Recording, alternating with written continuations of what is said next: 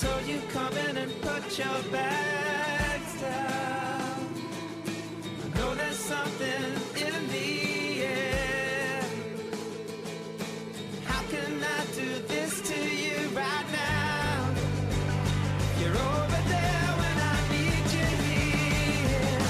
My happiness slowly creeping back. Now you're at home. Overall, I suppose it wasn't too bad. A win and a draw. Anyway, welcome to the Brisbane Football Review, part of the DFS Australia Fan Network. It's James Scott and Adam with you again. Adam, why is Sarum always gone? No, I think I exported it. It's on my ship for the last week. So Off gallivanting on the high seas and whatnot? I didn't bring my pirate suit in because they confiscated it on the way in from border security. So And it is, of course, the 1st of November, and if you're still wearing your Halloween costume now, it's a little bit sad. Scott, how are you? What did you dress up as for Halloween? I didn't dress up at all, Adam. James, same thing. We've only been doing this I'm for an over absolute a year. Grinch. I'm the sort of guy who puts a sign on my door telling all the trick-or-treaters to go away. That's right. Well, Yeah. See, I couldn't do that as a kid. It wasn't allowed, so I figured no one else is allowed either. no, I'm totally on board with that. Well, thankfully, it wasn't a Halloween horror show after about the 20-minute mark for the Brisbane Roar, as they kicked off, was it round 4 of the A-League in Wellington, and quickly proceeded to be down 3-0. Not the ideal start, Scott. That might have been apart from the Boxing Day game down on the coast in 2010, that might have been the worst 20 minutes I've ever seen.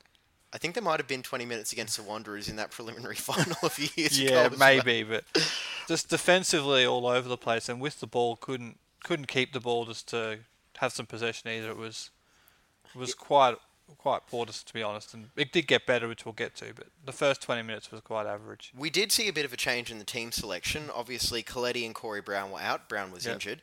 And Mitch Oxborough came into midfield, and Jack Hingett was brought back into the starting lineup. Adam, was that about what you were expecting? I thought it was after the previous week. I didn't see the Newcastle game because for some reason the A-League isn't on a ship. But but from what I read, it was probably the predicted move. But even still, it seemed like this whole trying to get 3 centre backs into 2 to try and play all of them.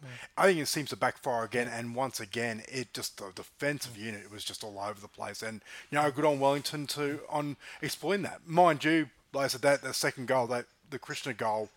Wow, that was pretty good. If you want to find fault, you want to give him that much space, but even then, how often do you expect him to hit a shot that was just absolutely perfect like that? Exactly. His player's not known for taking that long bomb from 30 yards out. So look, maybe you're right. Maybe they weren't expecting it, but that was a decent goal. But even with his passing ability, you'd still want to close him down. You would, and I think a lot of people said Jade North had a bad day at left back. But you've got to remember, he isn't a fullback. He's a centre back playing at left back, and I think that kind of showed.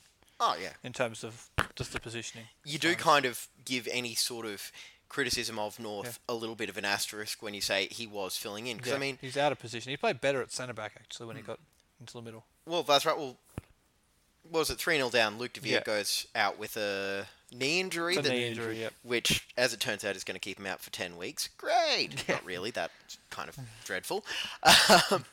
But, De Vere's out for 10 weeks. North moved into centre-back, and Daningham came into left-back. And from there, I thought it did look a lot more like the Raw side we might have been expecting to see, where they had a lot more attacking power going forward because they were able to attack both flanks. Yeah, that injury, in addition to the loss of Scott Galloway for Wellington also not long before that, kind of changed the game a bit for the Raw. Because when Daningham came on at left-back, this gave more balance. It gave you 2 full-backs who liked to get forward, and you saw that particularly in the second half. Daningham got forward more when he got into the game. The one thing that I suppose did kind of stand out for me when we have had Jade North playing at centre-back is the way that he tries to get forward and whatnot, but he just doesn't have that full-back's instinct. He looks like a centre-back. It's not his game, is it? It's 2 weeks in a row now they've tried to play Jade North at left-back. They've tried to play him previously at right-back. I think the message is patently clear that, Jade North is a centre-back. We've experimented with him in that defensive midfield once, but the structure of the balance of the side seems to be better when he is playing centre-back. Yeah, absolutely. And look, you give him credit for putting in the effort that he has the last couple of weeks, but when that change happened, I honestly think the Raw looked really fantastic. And Daningham, look, my one issue with Daningham, I don't get how he can chew gum and play football at the exact same time. To me, that just looks like a choking hazard. Some poor habit he picked up in All Whites camp, I think. Yeah, blame the New Zealanders, I agree. Yeah, right. All right, so the Raw did manage to get one back. It was Massimo Macarone, I believe, with the tap-in. That was vitally important. That if you're going in at 3-0 down at half-time, you could not only do you think the game could be gone, but you're starting to get negative thoughts for the season in general. And I think that goal really did change things a lot for the Raw. Well, for me, if things do turn around for the Raw by the end of the season, I think that'll be a moment you look at and think that's where it turned around. Well, I actually think the turning point was actually the VAR saving the Raw this week. You know, when it could have been 4-0 down. Even though, and I think we'll get into it later, but even though it was clearly offside, what are those linesmen doing? That was a big moment, because I think from there. That's where the Raw, that plus the goal from Macaroni, that's what changed the game. It all kind of tied in around the same time in that 10-15 minute period. Yeah, it did kind of... Getting that momentum back was a huge help. And, well, we were talking about this before the game. I'm actually just trying to find the... Here we go. You did. Oh, you got it? Yeah, I found the message in our conversation saying, like, the Raw are going to need a red or a soft penalty or a goal to have any real hope of salvaging this. Scott said, it's gone. Adam says it's going to be another long week. I then responded with 28-3, it's never gone. Yeah, you did, yeah. So, mind you are reading state secrets there, don't you? To be fair, when I wrote that, I was thinking of, like, the Homer Simpson with the pig flying through the air. That was what I was thinking. Oh, look, you're also going, it's still good. No, it's gone. But yeah, well, I did follow that up with it is going to need a massive miracle for that, and it did. Look, Keegan Smith, the 18-year-old, not his best day, really. He did look quite fragile, and I think I was actually saying at one point, just start peppering the kid with shots, because every time he's giving up rebounds. I would have guaranteed that most people watching on TV would have said that. I think with Keegan Smith, I think he's looks to be a very, very accomplished shot stopper, but his judgment and whether he comes out or stays on his line, I think that's still lacking. I think that's something that is going to take time, and I think now they've got to start thinking, is it becoming a bit of a liability? He reminds me a bit of Matt Ryan actually at the start of that 2010-11. Remember, he had a couple of mistakes for the Mariners, and then he got settled in and became one of the better shot stoppers in the league. And the young Mariners haven't made the grand final, so I don't think Wellington are going to make the grand final. Neither do I, but yeah, I get where you're coming from. And was it the second goal? So it was off the Fahid Ben Kalfala free kick, who, that kind by of the sums way, up your point about Keegan Smith.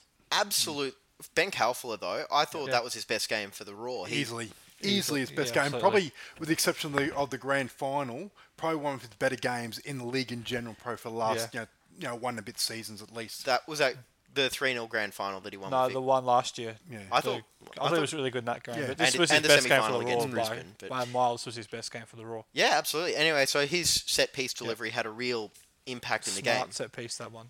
And yeah, so the second goal came where he fired a free kick into the post and it just sort of rebounded off, and Papadopoulos was there for the tap-in. That also backs up your point about Keegan Smith's goalkeeping and mistakes at the time as well. Well, that was one I actually thought he was going to score directly off. But you could kind of feel like the Raw just had all the momentum in the second half, and eventually they did get the equaliser with a penalty from Massimo Macarone after, I believe it was actually Papadopoulos that was fouled in the box. It was, yeah. And aside from, I think, a handful of very, very optimistic New Zealand supporters, fairly stonewall penalty. Yeah, that's a penalty. No debate over that. Didn't need the Mick VAR, as we're calling it.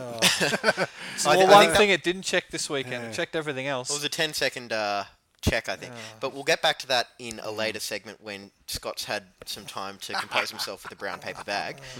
But, so this is the other thing that came out of the game. Keegan Smith blowing a kiss to Macarone right before Macarone went and took the thing. So fair or foul? Oh, look!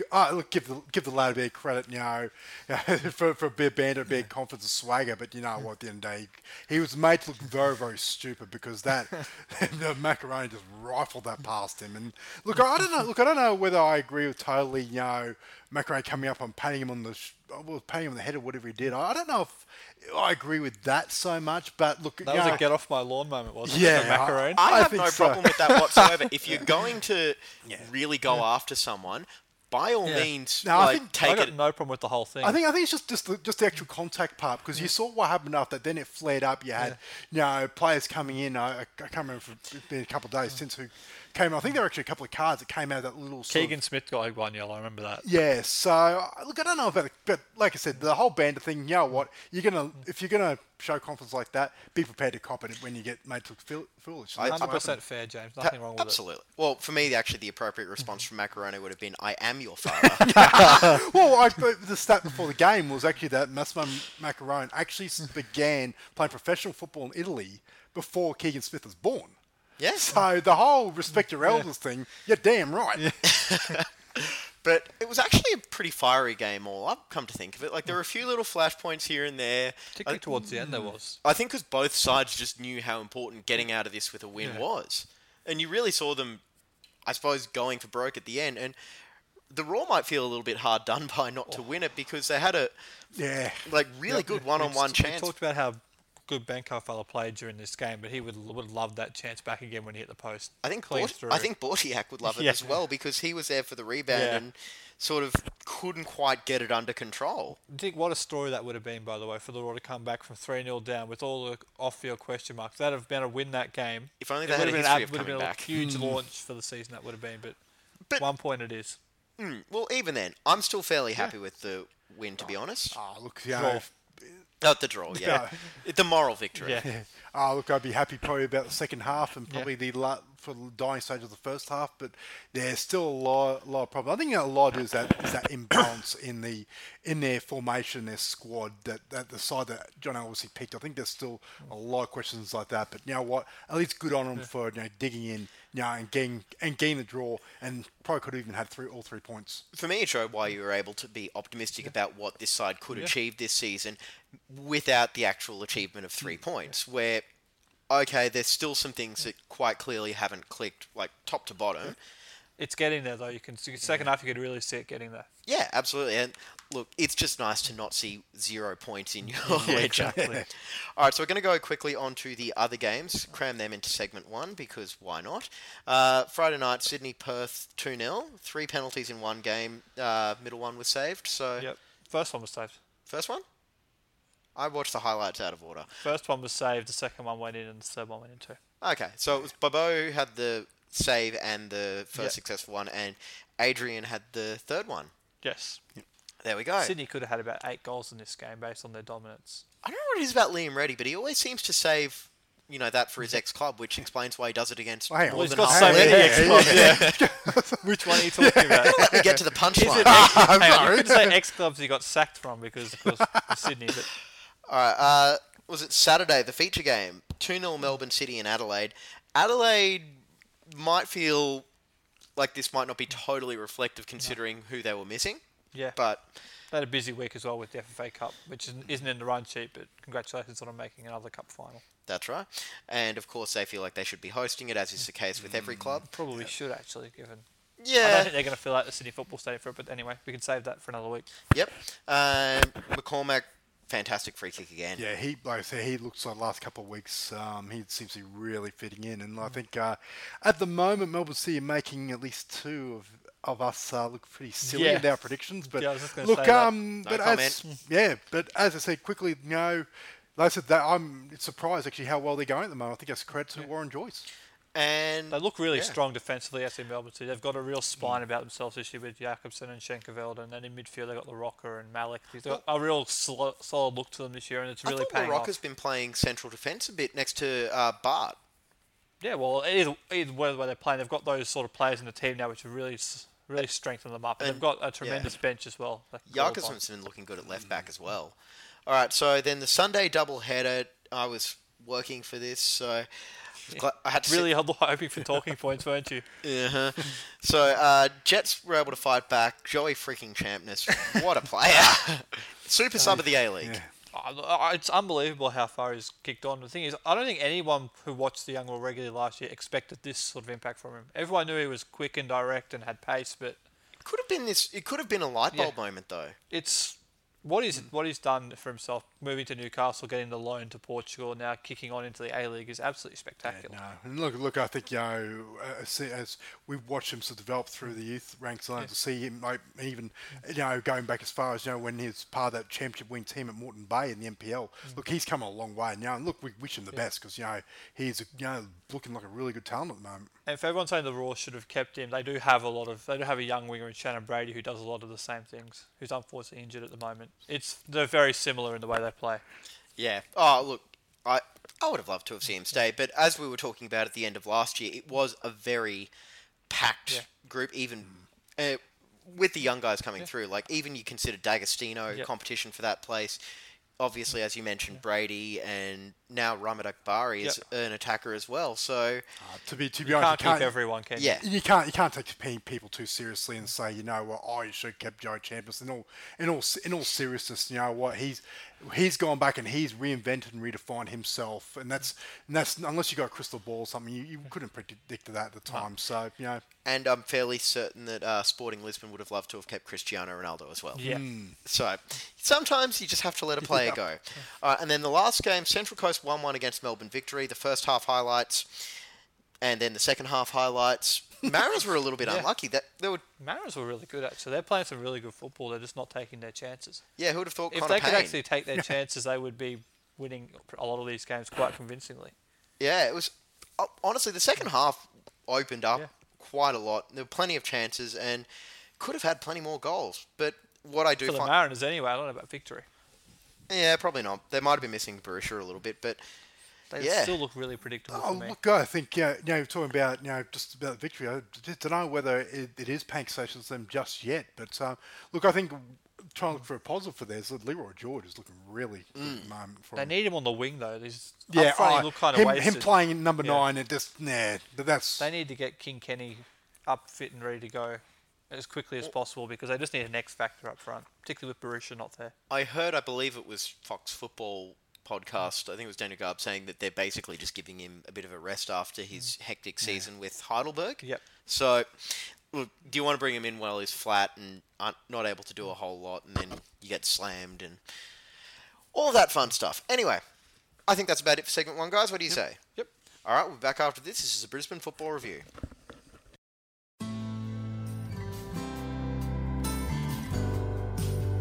You're listening to the Brisbane Football Review. We'll be back after this. And welcome back to the Brisbane Football Review, Season 2, Episode 11, part of the Daily Football Show Fan Network. James Scott and Adam to talk about the W League. It's back for another season. And we get to talk about a win.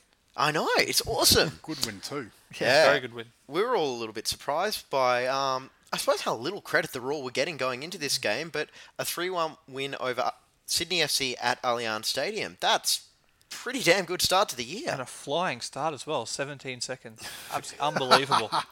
Unbelievable. I think the Raw should trademark that because that's I don't know how many times last season it was. You hadn't even kicked off and already the Raw in front. So the Raw W League team can trademark the fast starts. The A League team can trademark the late comebacks. Yeah. And the Youth League side can just have a great, 10 minutes either side halfway. We'll just go through the game chronologically. Phenomenally fast start. Ball in from the right, and Gorry's there to poach home. But that's great instinct. That to go for it so early. And it was actually in isolation. It was actually a very very good goal. It wasn't like a tap in or anything like that. It was a very well taken goal by Katrina Gorry. So, and that's like I said, everything seemed to flow on from there. Yeah, really settled the whole team down as well. If there was any nerves or doubt in the side, that would have just completely crushed it. Yeah, they got off to a really good start, and I think they held the ball quite well. Just their overall possession and whatnot. Look, they looked really well, especially in sort of the first half, even the lead up to the second goal. They completely controlled the game, and it's like it's what you want to see out of the men's team, the way they play their football. So that's got to be a credit to everyone all involved there. Absolutely. I mean, a lot of the commentary is about Sydney not having certain players available, but the Raw played absolutely unbelievably. And consider the Raw's bench as well. It's not like they were exactly stacked for players. One player who played in W League previously on that bench. And the rest of it was the NPL squad. Oh, the young players, including yeah. Holly Palmer, and that. So she's a young lady that's young girl, I guess you could call it, that has plenty of raps. So. And unlike Keegan Smith, she respects her elders. So then a brace for Alira Toby.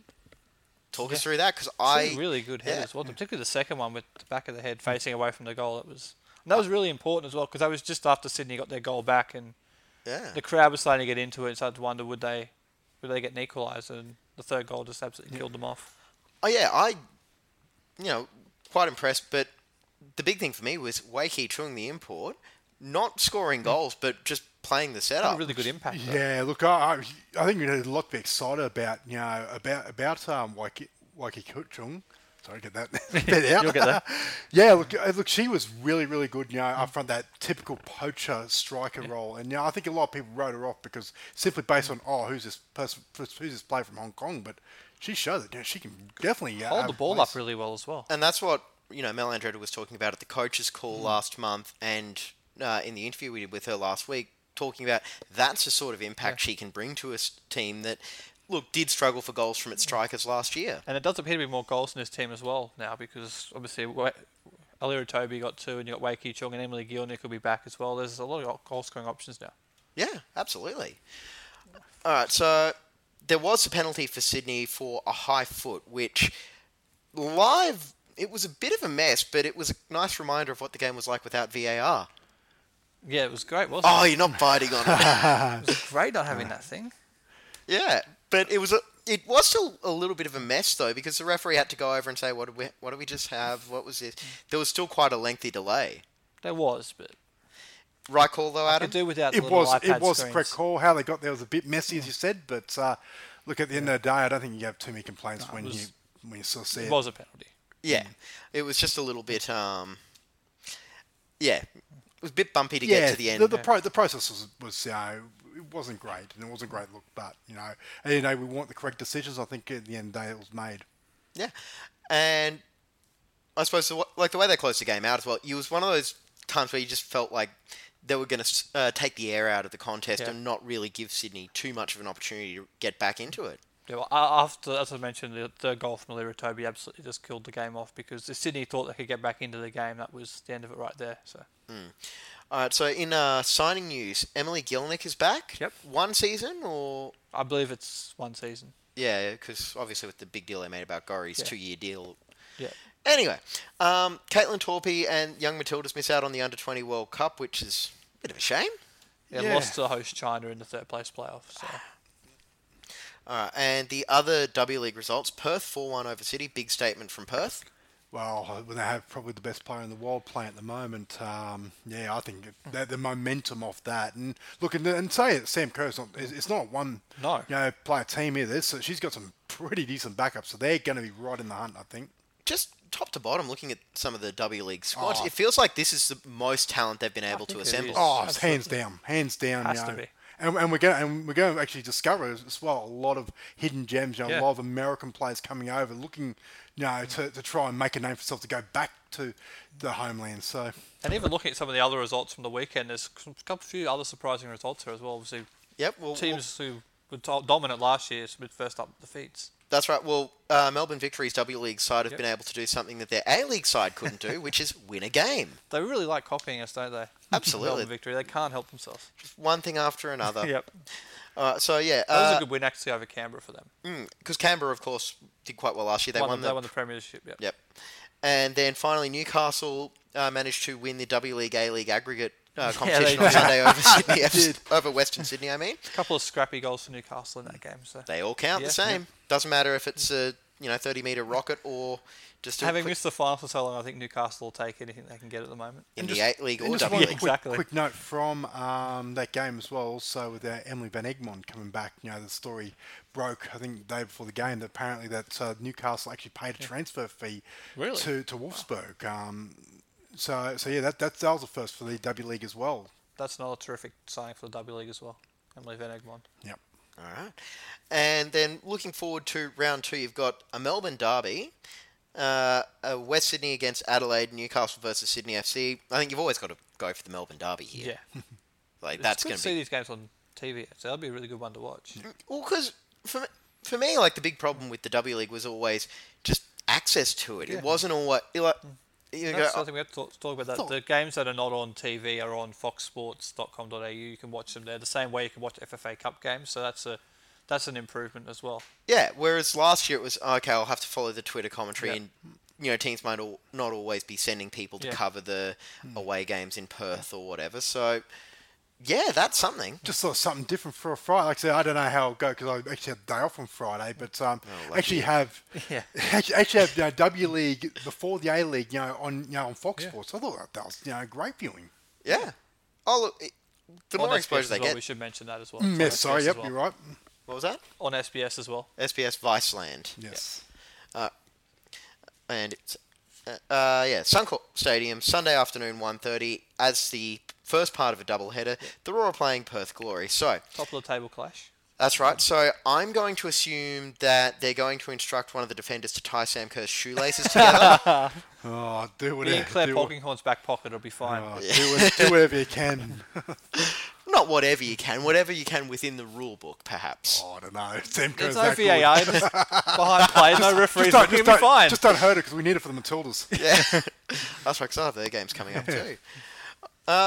So record at Suncorp. This doesn't quite seem right. So played one, lost one in 15-16. Yep. 3-1-3 for win, draw, loss. Yep. Something like that. Close enough. Yep. Yeah, we're still working on building our stats database Yeah, for I'm there. working on it. We're working on it. Scott is So- our numbers man, so send all complaints or corrections to Yeah, thank you. BrisbaneFootballReview@gmail.com. Yeah, thank you. All right. Prediction for that. I'm thinking the Roar are going to win at 3-2. Yeah, I would really like the Roar to win this game because it would kick-start their season perfectly to get 6 points out of 6. I'll say they'll win 2-1. I think it's 2-2 draw, but I think these are two teams that are going to be fighting out for silverware at the back end of the season. So there might be parity here. All right. I think that's going to do it for this segment, guys. We'll be back with segment 3 talking about some of the news that's going on. This is Brisbane Football Review.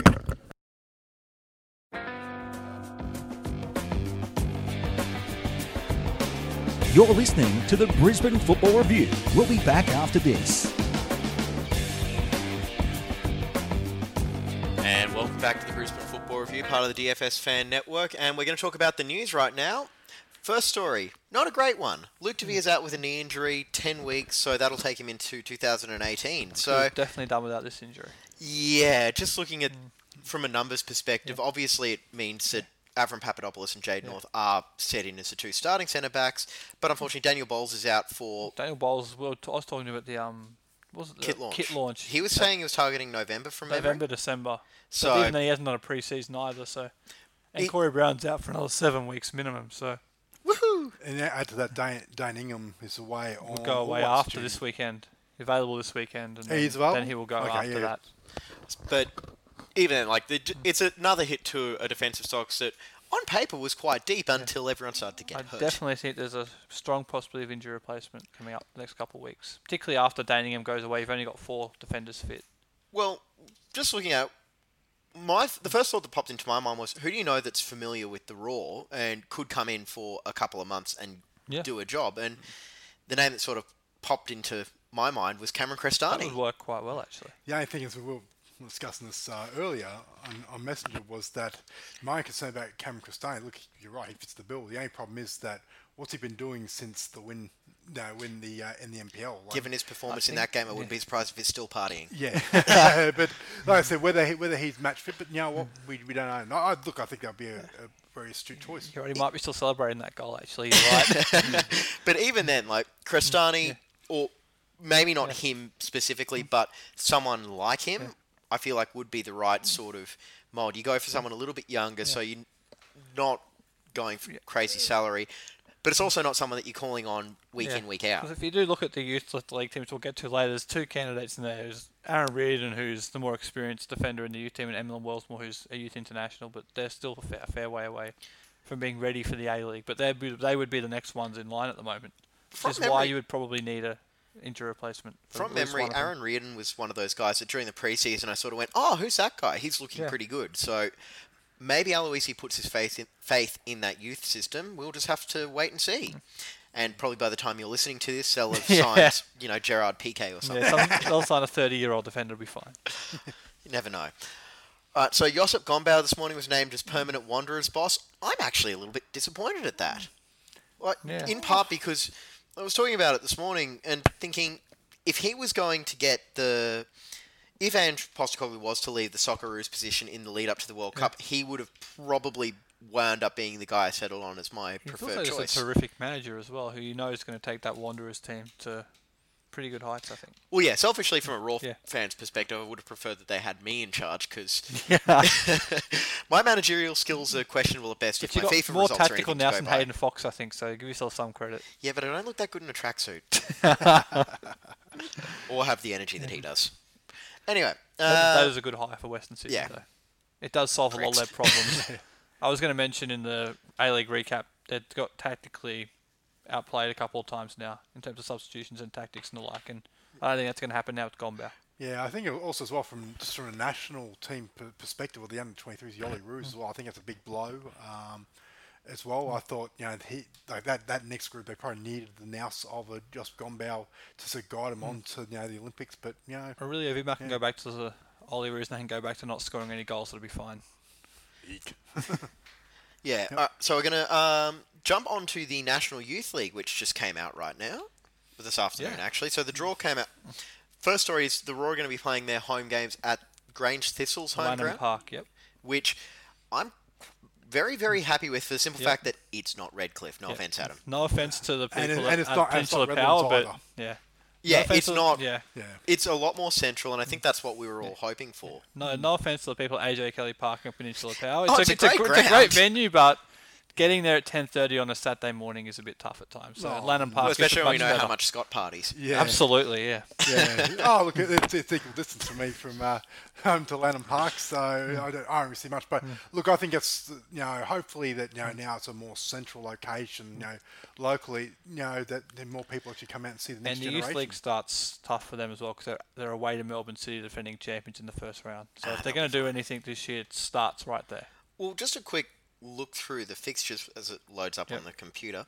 So yeah, starts at Melbourne City, then the home game Sunday 26th of November 10:30 a.m.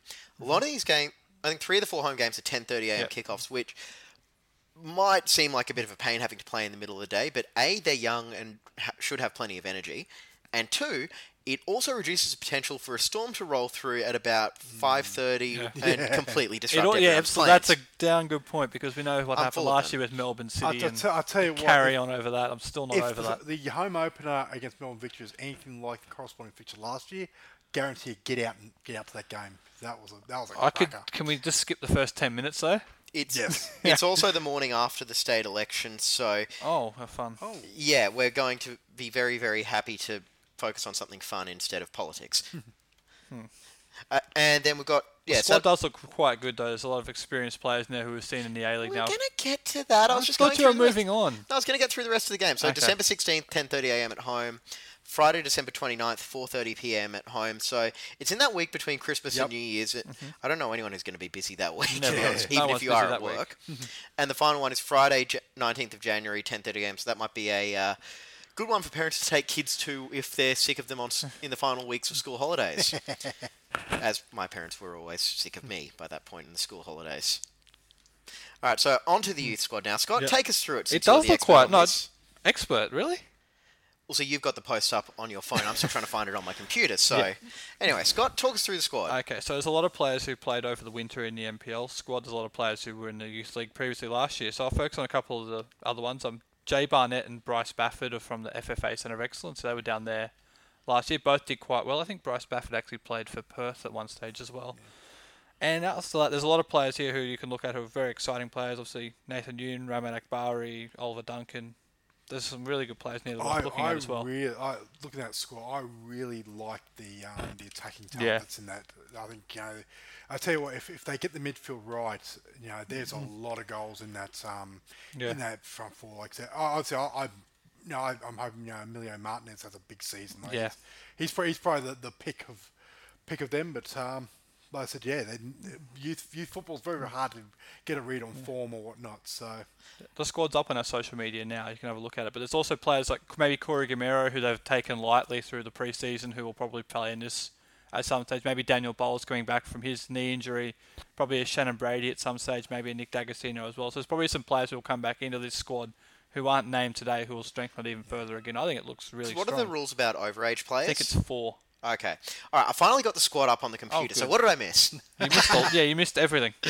All right, so I did hear Adam talk about the number of goals, but like as we were talking about last year, though, when the youth league season started, there were a lot of questions about the consistency of this side. And look, it's something you find with any sort of young team where they might come out and win 5 games and like win a game 5-0 and then lose a game 5-0, which it's just something they're going to have to learn about. It is also about development as well, and with a potential Champions League campaign ahead as well, all these young guys are fighting for positions in the extended squad there as well, and also maybe an A-League appearance towards the end of the year, if it's required that players fill in. So there's plenty to play for these young guys. Well, I didn't remember Nathan Yoon was banging them in for fun last year. Yeah. And Emmy Martinez we've seen quite a lot of during pre-season, so they're 2 names that you probably want to keep an eye on. I'd also add Oliver Duncan to that as well. Really tricky left winger. Who I think you might have said had a similar style to a certain Raw legend. Yes. Hall of Fame player, perhaps. He might have.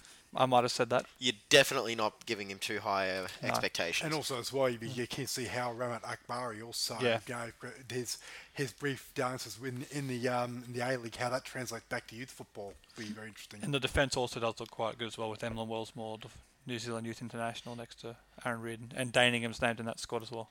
All right, so we're going to come back to the Youth League probably in a couple of weeks, I suppose, when the games actually get closer. Scott, you want to talk about the VAR. I'm not quite sure why, but... honestly, I'm sick of this. I got 3 points to make about this, because they do get things right, but it's incredibly frustrating. You do that, I'm going to drink coffee. Number 1, it takes too long. 3 minutes 44 seconds for that decision on Friday night is ridiculous. Number 2, the referees look like fools when they use screens which are smaller than your iPad screen there. James, I don't think they have a sponsorship deal with Apple. No, it is ridiculous though. They just go and overlook at that. That's number 2. And number 3, it pops up way too often during games. Like they look at things that don't need to be looked at. Like take the Roy Krishna goal we talked about in segment 1. They check that on the VAR. For what? What would you possibly be checking that for? It's a 30-yard strike into the top corner. There's no need to check that. Yet it pops up on the screen. They're checking it. I'm sick of it. I'll say in defence of that, I think there's a little bit of just product placement of let's just make it... I'm sure it is, but it's damn infuriating. It could just be, oh, look, we're going to watch the replay as it rolls through on the broadcast. We better put the VAR check up there as well to get the sponsorship deal. I would rather just see it pop up on the screen when it's got an intervention it needs to make. It'd just make it so much easier. Like it operates in the background and checks everything, that's fine, but only pops up on the screen when it's got something it needs to say. I will say this much, that at least it's not this not an Australian problem. I think this is like there was a game, a Serie A game this morning between Inter Milan and Verona, I think it was, where you had a similar occurrence where it took an inordinate amount of time. Now, for mine, what I can't understand is why is it taking 3.5 minutes, 4 minutes? If they cannot get a decision in the first 30 seconds, how many looks do you need to... Because the suggestion to me is that, when a referee, be it the fourth official or the actual main official, is actually looking... It's like they're looking for something, for a reason to either give it or not give the decision. And that to me... So we're going down the slippery slope path of what has really peed people off with the NRL and the bunker. Yeah. Not just the NRL, like add in Super Rugby, baseball, NFL. Yeah. NFL does And like the big one actually is ice hockey. Yeah. That's a really quick NBA has a thing as well now with a replay center as well. So, but I remember I've watched Boston Bruins games and they actually got robbed out of the playoff spot a couple of years ago by a dodgy referee call. Not that I'm still holding a grudge about that, but look, you're absolutely right, Scott. It's definitely a broken system.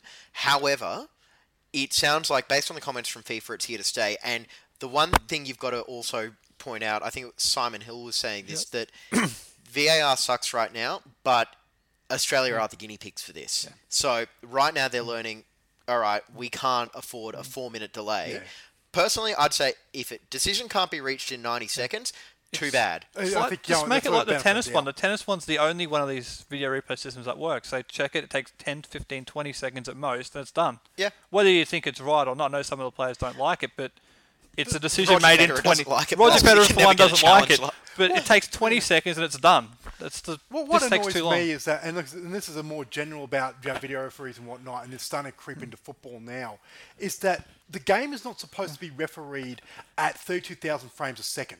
Like, and this is the problem. They're looking at slow-mo replay. It was a subjective penalty, this one as well, on the weekend for the Exactly. Perth one. I mean, it's an arm is out. It's either a penalty or not. If You've seen them given. If you can't decide a decision on watching it in real time, in less than 30 seconds, then as I said, it seems like you're looking for something. That's when all the conspiracy theories start and all the anti-establishment people start coming out saying, "Oh, it's rigged, it's fixed." But that's the breeding ground for it, because if you cannot make a decision inside that time in real time, then you've got a problem. That's something that does need to really that's something that does need to be refined, which is it should never be.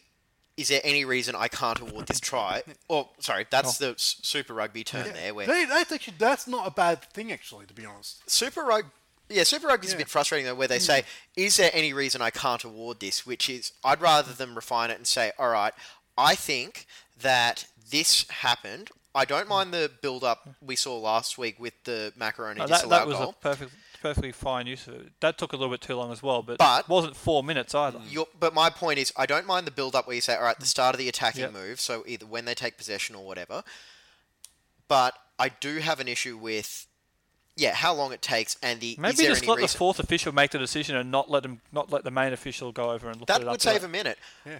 The way I would have it is, you need to actually be reviewing a specific incident. So it needs to be the assistant referee on the side saying, look, I thought it might have been offside. It was a line call at this moment. We need to check this and only this. So you're narrowing the scope of review, so you're not watching 60, 90 seconds of build-up play. You've got a clear point of, this is where it's going to be reviewed, and that's it. One point I'd like to make as well is that goal, that disallowed goal would have made 4-0 to Wellington Phoenix. My concern as well is that, rugby league is now it seems like it's the linesman, and it seems like now they're almost half reliant on it, thinking, "Oh, look, I'm not sure if I'm going to put my flag up because you know what, I've now got technology to back me up." Yeah, that's exactly to me what's that was absolutely ridiculous. To me, that McGlinchey was 2 meters offside. How it even got to the VAR and the weight and the agony of, is it going to be reversed? Is it not? It should never have come to that. I know you want to move on, but that's probably because they were checking if the Raw did play at that. Yeah. Came up last week, but anyway. Yes, that is a good point. But like I said, I got a feeling as well there may be complacency creeping into the officials saying, we don't need to make that big call because, technology will bail us out if we make a wrong call. And my only other point on that is, I still don't want to see anything happen where a team gets screwed by the wrong call. Because my firm belief is that sports revolve in swings and roundabouts. So for every time you complain about getting screwed by a VAR call, chances are you're going to get one in your favour down the line. With Raw, exactly. Yeah, but that's what. I wouldn't say the team got screwed there, to be honest. But you know what I mean. Look, I think overall as well. I think I think I speak as well as far as your opposition to the VR. It's not about denying people a chance to basically, we want the right decision. Yeah, we want the right decisions. Yeah, but the process that is getting to it is very, very broken. I know it's only brand new, and they've got to refine that. But none of us disagree with. We want the right decision to be made. But I suppose the other thing, or the other alternative, is you do go the way they've got it in the NFL, where it's up to a coach's challenge. The other thing is, they took 4 minutes to check it. They only added 3 minutes of injury time. That's the other issue. That's with another penalty prior to that as well. I mean, come on. So, big picture, I think we've it's got to be quicker, and it's got to be more clear what can and can't be reviewed. Yeah. But look, it's a work in progress. Chances are there'll be some sort of stuff up at the World Cup in June, which that's going to happen. That is happening. Come on, please let it happen to Germany, please. Well, it'll happen in the final, like the 92nd minute of the final. They'll be checking a subjective penalty or something. It will. I will settle for that. Look, let it happen to one of the Anyway, let's move on. All right, so FFA versus clubs looks like it's going to continue through to the 27th of November. Because Football Federation Victoria has sided with New South Wales and A-League clubs and the PFA in wanting 9-5-1-1, which is not what the FFA want, because that would allow basically at the moment the states can veto everything, Yep. and the clubs want that changed, and that's where the whole 9-4 or 9-5 is coming into it. I'm a firm supporter of the idea that no one group should have an absolute majority. I'd much rather see it, 40-40, 20-20, or however you line it up. So FIFA will sort this out soon anyway. Don't worry. Yeah, great. I think it's as I say a couple of weeks ago, and I think things have changed. It hasn't changed since I was out of the country, and that's what I think FIFA's going to be in charge of Football Australia on the 1st of December. Yep. Well, in the interest of time, we're going to probably kick the can down the road on that story just because we do have some other stuff to get into. One group that does seem to be leaping on the opportunity presented by a vulnerable FFA is the AAFC, Association of Australian Football Clubs. Yeah. Australian Association of Football Clubs. Anyway, they've announced plans for a national second division called the Championship. Wonder where they got that idea from. You son of... Don't swear. That was my line. I set it up and everything. Got it. Okay, so... Key points for this. So they're looking at, a 12 to 16 team competition in 2019 they want to kick off. And look, there are a lot of things to like about this. The fact that they're lining up with the A-League. They've got a policy of we're not going to clash with any A-League fixture in a city. Yep. So, look, just looking down the line, you could potentially wind up with, hypothetically, a Brisbane game at Ballymore for City, if they don't get in the A-League, Saturday afternoon, and then head to Suncorp Stadium for Brisbane Roar versus Melbourne Victory. So there's a lot to like about it. There is a lot to like about it. I'll go with the positives first, and I'll let you tee off on the negatives, Adam, because I know you've got a lot to say on that. Hey, I've got plenty too, No, but he's been waiting for this. But look, you stole my joke, so I'm going to... I do like the concept of it. There's a lot to like about it. There's a lot that can make it work. I do like that it's starting with 16 and they're looking to build up to teams into the A-League. I think that's a good idea. What I don't like about it, I'll let you talk about the finance part of it, but I would like it to be teams from everywhere in the country here if that's going to happen. Yep. That's one thing as well. But why wouldn't you allow consortium bids like, say, Canberra United? Because I'm not sure they're an NPL club at the moment, Canberra United. So they would not be eligible to compete in this and be part of the second division. That would be an ideal club in the ACT, and also that Tasmanian bid that's popped up as well. So I would understand why you wouldn't allow those to be in, and I agree with what Adam's about to say about the finances, but I'll let him tee off. Look, and thanks for building me up here. I feel like I've got a lot to live up to, but look, I think my primary problem is, and look, I agree with you guys, there is a lot of merit. I think everyone is screaming out for a second division. Down the line it's absolutely necessary. It is, in a lot of ways. Look, I'm good on these guys for calling their shot now and saying, all right, this is how we're going to do it. But I don't know where they think that they can find $2.5 million per club for a budget and then a $150,000 per season licensing fee. Where is this money coming from? Like, if there's one or two things. Either the AFC are lying and they're going to get found out eventually that there actually really, in reality, is no money, or this pot of gold has been lying around it for the last decade and the FFA have done nothing about it, which means they deserve to get the punt on November 3rd, because that would be an absolute travesty if this money really exists. Unfortunately, I seem to I side with the former, say, you know what, I just don't think their money lines up. $2.5 million is light anyway. I don't know where. That's light on anyway. $2.5 million. It's going to be at least double that. Yeah, $300,000 per club for travel and accommodation costs. I don't want to know where they're staying for that much, because when you consider I'm not going on the bus trip from Brisbane to Perth either for that price. Yeah, well, consider that it's $300,000 per club. So you're going to have. Let's assume that best case scenario, everybody is healthy. Yep. It's 15 players. So you've plus got 5 staff, let's say, like coaches and stuff. So 20 people travelling at an absolute minimum, and that's assuming you're not going to send a media department down to cover the game. You're not going to. That's all one. Remember, they're going for a men's and women's comp here as well. Remember? Yeah. As well. Yeah. So that's. Yeah. I know. That's what I. Yeah. So there you go. You're automatically looking at 20 people. So. It doesn't add up. And the troubling thing is, even the PFA is saying the devil's in the details. So they're not. Right. So they're sceptical. They're sceptical of the financial part. I think everyone's sceptical of the financial part, because $2.5 million is it just doesn't look like it's the right math here for what it would cost per year to run a team in this. That's $2.5 million just to break even. Like it's not going to be right though. It's going to be much more than $2.5 million. It's going to be closer to $5 to $7 million per club to. And I trying to find the story that I saw this in now. I really should have bookmarked it, but apparently that means that the players are only going to be getting paid around $25,000 per season as an average salary, which is half of the minimum wage in the A-League, apparently. Yep. And yeah, you can see a lot of players signing up for that. Yeah. Well, compared to what they earn in the NPL at the it- moment, it- you would do that. Absolutely, you're right. Actually, It does seem, but if it is going, that means is it going to be a fully professional league? I'd say no. Which then means, how is it going to integrate with the FFA when you do wind up with, let's just say Wellington getting relegated like say Wellington gets relegated in 2019, 2020, I should say. Yeah. I don't think the promotion relegation is starting straight That's away. not going to be by until the way. 2025. Okay, Yeah. but just I hear your point. Yep. yeah, bear with me here. How are they going to then modify their squad, get all the pay cuts in under the thing, or are Wellington that's the going to be thing. immune from Well, relegation? the whole thing, that's the A-League salary cap would have to go, because if clubs start getting relegated on the basis of not being able to spend to save themselves in January, they'll start teeing off. Like, can you imagine Sydney FC getting relegated all based on a salary cap and not being able to go and strengthen their squad to save themselves? That would go. And then you're right, teams from the A-League teams, when they get relegated, the amount of players who would have to move on just purely because of the financials would be and the it'd be way difficult. But and the way that that's something that can be overcome over time, though, mind you.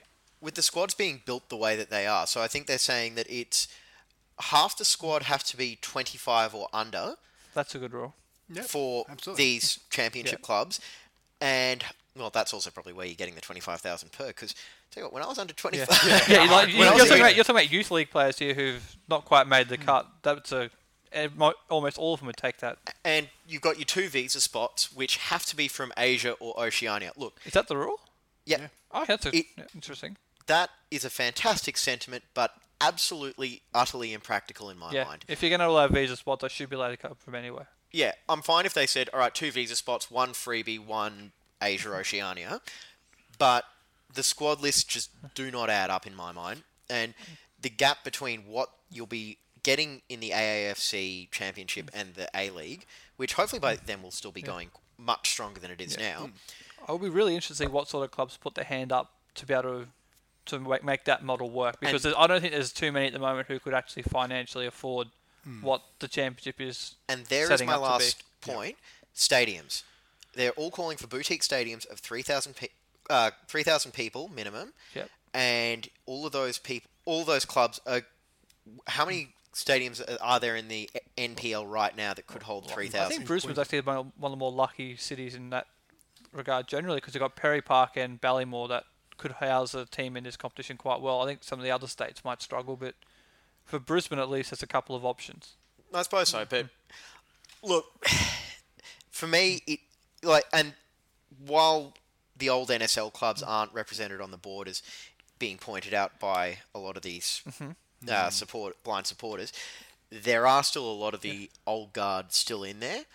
That's why I'm interested to see which clubs do come to the fore. Is it just going to be an amalgamation of the big NPL, NSL clubs of the past from Sydney and Melbourne, or is it going to be a more broad national competition? It has to be national. Because if it is just the two teams from Sydney and Melbourne, basically, then 300,000 probably would work for travel costs. But yeah, because if it's a national competition, I don't think so. And then, and that again is another issue you're going to have with it, where if it is just Sydney and Melbourne, then how many people are really going to buy into it? For me, it's just financial viability. Look, at the end of the day, I don't, like I said, we use the numbers like 2.65 million per season. I just don't know of any clubs, or I don't know where this revenue stream is going to come from. If it's the AAFC going to fund it. So, look, look. There's as you said, top on this topic. There's a lot of positives, but I think we still need to see a lot of detail to make us believe that. And they do have 2 years. And I will give them credit; they're at least trying to do something here to launch a second division. I don't think this will be the final model that gets up and running, but credits for at least getting the conversation started, because they've certainly done that. Yeah. Gut feeling, I would not be surprised that if the A-League winds up going independent, FFA run the second division, or the A-League actually does it on their own, or winds up Very, getting involved. very similar to what the English model at the moment. Yeah. Just one last thing as well on this. We're not going to mention the what I found a ridiculous. I claim think about that's. the Asian spot. I'll tell you what. I know what you're going to say come about back to that. I'll just say very quickly, they were talking about that on another radio show on Monday. They basically, you don't ask, you don't get, was the view on that. So asking for it, probably not going to get it. AFC House, no. Yeah, it's not going to happen, but if you don't ask, you don't get Well, it. you know what the next step is? They're going to go for one of the European continental competitions because, hey, we're in Eurovision. But, so, I had the point here, which I've kind of lost at the moment, but it was basically, just, it's a big gamble. Like, I think with the way football in Australia is at the moment, you don't get that second shot. No. If you get this wrong. And the other It's point like the A-League back in 2005, they had to get it right. And I think it was Matt Windley on the Daily Football Show was actually saying that, you take a look at the national appetite for second divisions in rugby league. Take a look at the NRC, and while that's going okay, it could be doing a lot better. But the one thing I can't get around on your financial point, Adam, which is just coming back to me now, I don't buy this. We're just going to be fine, don't question it approach that I'm hearing from some of the people, which is if the clubs have the money, they'll put their hands up, which just to me seems... Where are they going to get the money from? Because at the moment they get the money from charging juniors $2,000 and $3,000 a year to play, and that is not sustainable in the long term. And it's also relying on a lot of volunteer efforts from people around the club. And as this thing gets more and more professional, those volunteers would probably start expecting a little bit. Especially as the time commitment goes up. Yeah. Like, you take a look at how many... Well, let's just look in our area, like the media officers for all these clubs. Yeah. How many of them, would be able to sustain a living off what they'd be earning? Exactly. And, I just can't buy just trust us, the money will come. Realistically, they'd need a broadcast deal that would get them on every match on TV. I don't think they get every match, they might get one. But for me, that wouldn't be enough because, again, that's where you go with the streaming option. That could actually wind up being where you wind up seeing this. Maybe that's the crystal ball at all. Is that something like those streaming Twitter on or YouTube? YouTube, Amazon Prime's about to hit our shores as well. So it already has. Has? Yeah, it was here last year for the Grand Tour. That's what they launched it with. Oh, okay. It was. You should watch the Grand Tour. It's awesome. Oh, okay. Okay. All right. Now the final news story for this nearly half-hour segment. Not really. It makes me half hour. I apologise for how long this is going, but. There are a lot of stories that we wanted to talk about. A-League, W-League to trial yellow and red cards this weekend for coaches. Now, it would have been good to see it at the start of the season, but apparently this is something that couldn't be brought in before this time. Yeah. At what minute is Kevin Muscat going to get his yellow card? So this is a good question. Who won't be the first, I don't think, because it's the 5th game of the weekend. Yeah, I was going to say, I'm looking forward. No, but he's just an obvious one who's going to get carded. I think he's been pretty calm this year, actually. He might wait till the second half to get his. Arnie on Friday night might be a good Depends show. on if he tends winning or not. Especially if Melbourne City are up. Well, we all know he loves to moan at the assistant referee, so there's a decent chance he might be the first one. And it does go for assistants as well. So from a Brisbane perspective, Ross? Yeah. Yeah, Johnny, just keep him under control. All right. Well, look, it shows passion, but as we were talking about last year, actually, we were saying like the coaches do need to start showing a bit more respect to referees, even when they do get things wrong, which they do. It's an interesting concept. I want to see how this one works out. That's right. Okay, I'm going to call this up right now. We're going to take a quick break and come back with segment 4. This is Brisbane Football Review.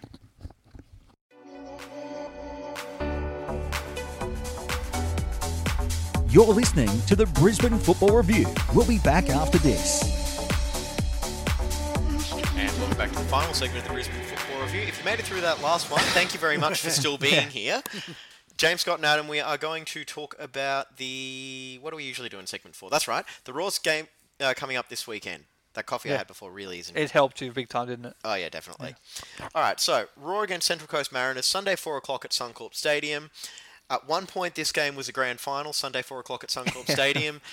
Now it's a bottom of the table clash. There you go, Scott. I got you. How fun, isn't it? The W League top of the table clash and the A League bottom of the table clash. I'll tell you what, though. This has a great double header. This has the potential to be a really exciting A League game. Yeah, it does. Like, you've got two sides that have plenty of goals in them, and I think you could see a fair few flying in on Sunday. Adam, what do you think? Look, I think so. I think both teams is already.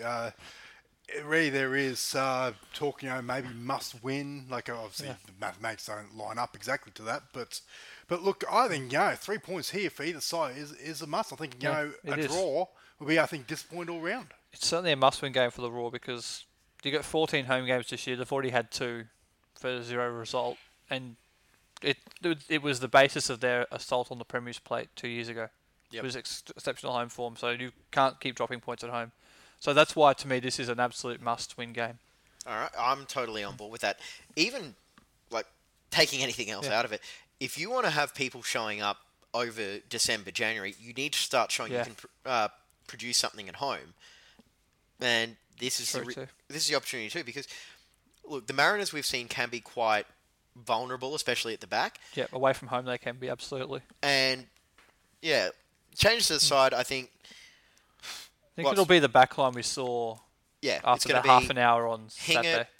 North, Papadopoulos and Ingham. Yep.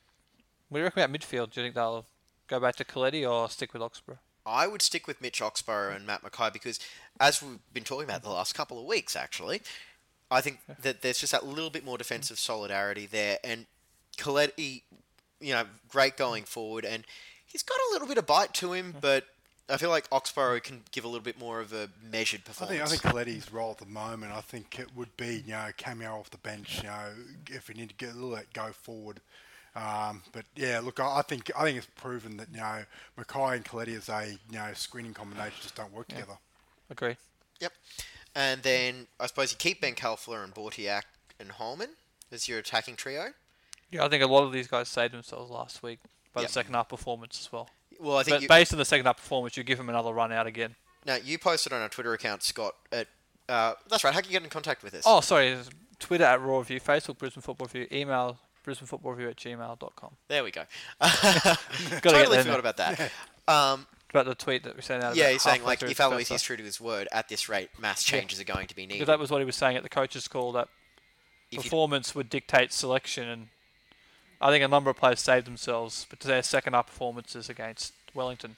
Yep. I think, Ben Kalfler especially. He certainly did, yeah. He's brought him... he's been the subject of quite a lot of criticism from, an emotional fan base. Yeah. But, look, I still think dead ball, he's been phenomenal this year, and he's starting to get there with a rolling ball now. Yes. He's getting there. He was really good in the second half. If he can continue that on Sunday, really good. Oh, yeah, I'd take that. And the only other question that kind of popped into my mind was Michael Theo. How stable is his position, do you think, Adam? I think it's still stable, but I think you can start asking a few questions. It's look, as I said, that second goal is a bit of debate on whether how easy he's getting beaten from on distance, the near post as well, and near post. So look, I think he's right for the moment, but a few more performances like that, and I think the Jamie Young foals will be up in arms again, and rightfully so too. The Jamie Young fans were up in arms though when he didn't start a preseason game. I think Theo will be playing on Sunday, but I think it's not as certain as it would have been a couple of weeks ago. No, I do think Theo's going through a little bit of a rough patch at the moment. Footwork, I'm not too sure about. That seems to be what I know. You always see goalies having really quick feet, kind of like a tennis player at the net when he's volleying. They've got the pitter-patter feet, and I don't know. That's just one thing that's been sort of jumping out to me at the moment. He's still making saves, and his distribution's still very, very good, but I feel like his footwork might be letting him down. I think as well, you sort of get worried when a couple of times when goals are scored, when the first reaction, you don't mind when a keeper dives and they missed and whatnot, but all too often, and I think it's not just in the last couple of weeks, but I think over the past few seasons, you see the first scene you see is Michael Theo look like he's stuck on his line. Now that's not a good look as far as as I can see it.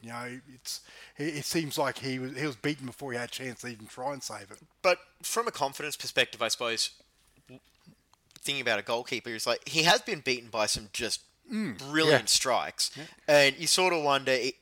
You maybe start to wonder from a confidence perspective. It's oh God, they're getting that past me no matter what. Because what is it? The Absalonson strike to beat to win the Adelaide game. Was it Roy Krishna, Dimi Petrados? Even the one on the first... the Kamau one on the first weekend of the season from the outside the box. He got wrong, Yeah, that's what I mean. You start to think maybe just the tide... You're swimming against the tide at the moment. And that's why I wouldn't write him off, because there have been some phenomenal strikes. It's not like he's made some glaring errors like a Keegan Smith for Wellington or Paul Izzo. Or Manuel Almunia. He's not You could name a whole bunch of Arsenal keepers if you want to play that game. How long have we got? Actually, no. We've got to talk about Central Coast, haven't we? We probably should talk about Central Coast, I suppose. Danny De Silva is obviously the danger man here. He's been running riot and caused Melbourne Victory quite a few problems.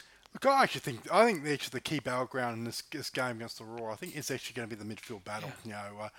Tom Hiarie, you got that right? Close enough. Yeah, We'll go with that. With Brahma and Dane Da Silva, that three against the Roar's midfield as such. I think whoever wins that battle wins the game. Yeah.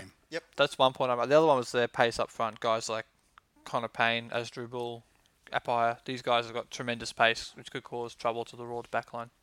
And if they start taking their chances, it could be interesting. But And Alan Barrow's gotten off to a good start as well, so it'll be interesting to see how he matches up with Macarone. Yeah. All right, so we're going to keep moving because it's been a very long show and we just want to eat dinner now. yeah, All right, so the other games, Friday, the Sky Blue Derby, Melbourne City versus Sydney FC. time out. They're not sky blue. They're city blue. Okay, I've had that pointed out to me once before. I'm not. Okay, the light blue derby. Yeah, City versus It's a good- Sydney, top of the table it's clash. a good game this actually Oh, yeah. because This might be your early season definer. I think that it's like City's bubble could burst. As it did the when City they of Old's bubble would burst. Yeah. That's the point. as it did for City when they played, was it Sydney last December? Yeah. Yep. After quite a good Yeah. start. Yeah, and that's what I mean. Yeah. Like I said, if they can overcome this, I think the question that we posed earlier, are they the real deal? I think that might be Are they the team to beat? Yeah. Yes, yeah. Because it'd be testy how far they've come since their FFA Cup game where they were and Sydney decidedly FC second best against Sydney. And Graham, I in that reckon game. they're at about 50% at the moment, so that's a scary thought as well.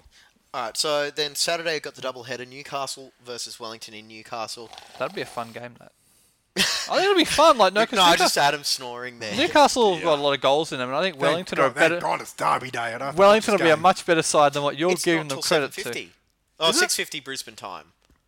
Are we talking about horse racing or football here? No, horse racing Derby Day. But yeah, you're right, because there's a game over in the West. Which is the one that's getting the 1HD That's the slot. 1HD game. But Shockingly, Perth have a home game. This time it's Not against offered away. Adelaide. Yeah. So Perth get to showcase themselves on the free-to-air stage Yep. against Adelaide, and I'm sure I'll be watching this. They need to make their home No, field. I won't. I'm at a wedding on Saturday. They do need to make the home field count here, though, Perth Glory, Yeah. because they're much better at home than they are away. And no Absalom for Adelaide if he doesn't play. This lines up perfectly for them to get 3 points. Yep. And then the day before Adam's favourite day of the year, Yeah. Melbourne Cup Eve. I was going to ask, is Adam going to be watching this game or is he going to be studying the form guide? Both. It's called multitasking. You'll probably be able to study the form guide for the second half anyway, because Yeah. I think Western Sydney are going to win this one quite convincingly. Yeah, I do too. Okay. Yep. Well, now they got Gombau in charge, you'd say so, yeah. Yep. Although he won't be in charge for this game, but I'm sure... Isn't he? No, because I'm hoping he's still with the Socceroos, getting them ready for Oh, Honduras. that's right, he's away with that, Which, true. by the way, we will talk about next week. Yes, we will. Get into that. Yep. And then we're going to go back to Sunday at 4 o'clock and give our predictions for this game. So I'm going to say that Brisbane Roar are going to win this one 3-1.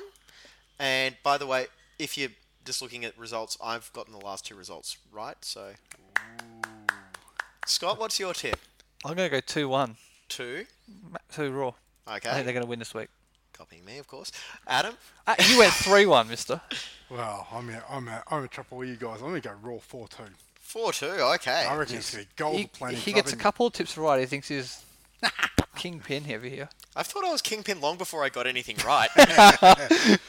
All right, so that's going to be it for this edition of the Brisbane Football Review. Scott, Adam, thank you. Thank See you. you again, James. Thank you, Adam? listeners. All right, and we'll be back next Wednesday if Adam and I have any money left after Melbourne Cup Day. Oh, yeah. We're walking here. Yeah, that's... still get a bike, maybe. All right, so that's going to be it for this edition of the Brisbane Football Review. Thank you very much for listening. We'll be back next week.